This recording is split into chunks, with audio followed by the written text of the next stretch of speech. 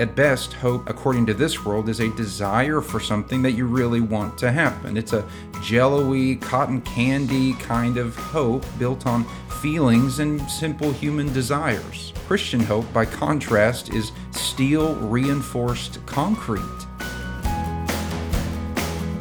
Hello, you're listening to the Greek to Me podcast, a daily discovery of the New Testament scriptures one word at a time. We hope today's podcast helps you better understand and appreciate God's Word.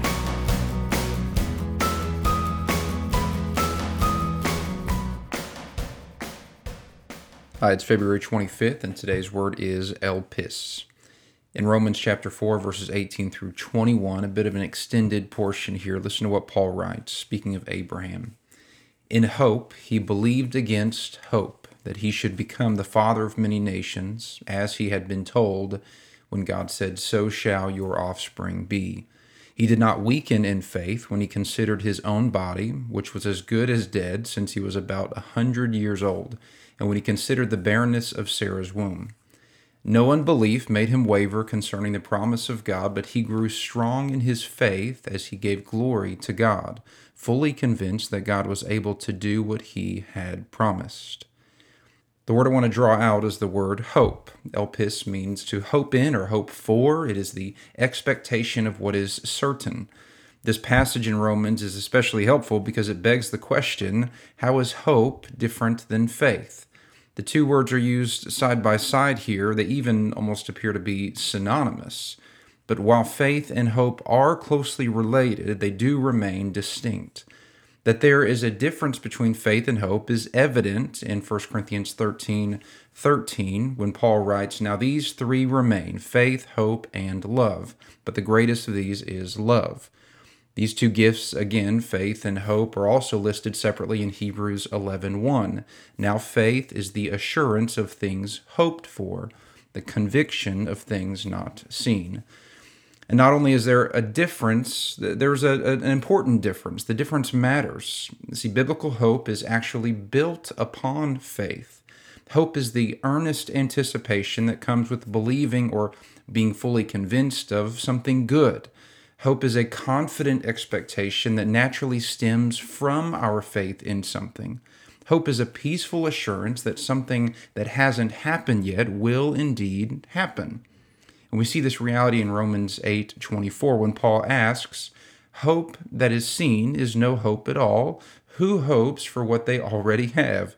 And so faith and hope are complementary. Faith is grounded in the reality of the past, while hope is looking to the reality, the promised reality of the future. Without faith, there in fact is no hope, and without hope, there really is no faith. Christians are people of faith and hope together, and this relationship is seen best when Paul tells Titus that we have the hope of eternal life, which God, who does not lie, promised before the beginning of time. We hope for eternal life, and we have this hope. Why? Because God, who promised, is faithful. He is trustworthy. Remember how the writer of Hebrews defined faith as the, quote, assurance or the conviction of what is hoped for. This sentence should sound very different to how our world speaks of hope or uses the word hope. How often do you hear the word hope used as assurance or with conviction? Not often. At best, hope, according to this world, is a desire for something that you really want to happen. It's a jello-y, cotton candy kind of hope built on feelings and simple human desires. Christian hope, by contrast, is steel-reinforced concrete. So what? What's the point? I believe the point of hope and faith and how they relate is this: joy. Our faith communicates that God is trustworthy, looking backwards at his perfect faithfulness and his perfect record. Our hope, rather, communicates that what I desire and what I eagerly anticipate is the very thing that he has promised. The two are quite different. For example, I have faith that my electric company will bill me this month, but I do not hope for that withdrawal from my bank account. Faith says, I trust God. Hope says, I want God and every good thing that he has graciously promised me, that they are good things. And because of his faithful character, we know we will receive what we long for. And that does not happen without producing joy. While the world hopes for things while straining to think that it might come to pass, we hope with a smile because our God is constant. He is unwavering. He is unchanging. He is immutable. And at the end of the day, he's the ultimate trustworthy being. All the good things he has promised us then are as good as done. And Paul says Abraham that he hoped against hope.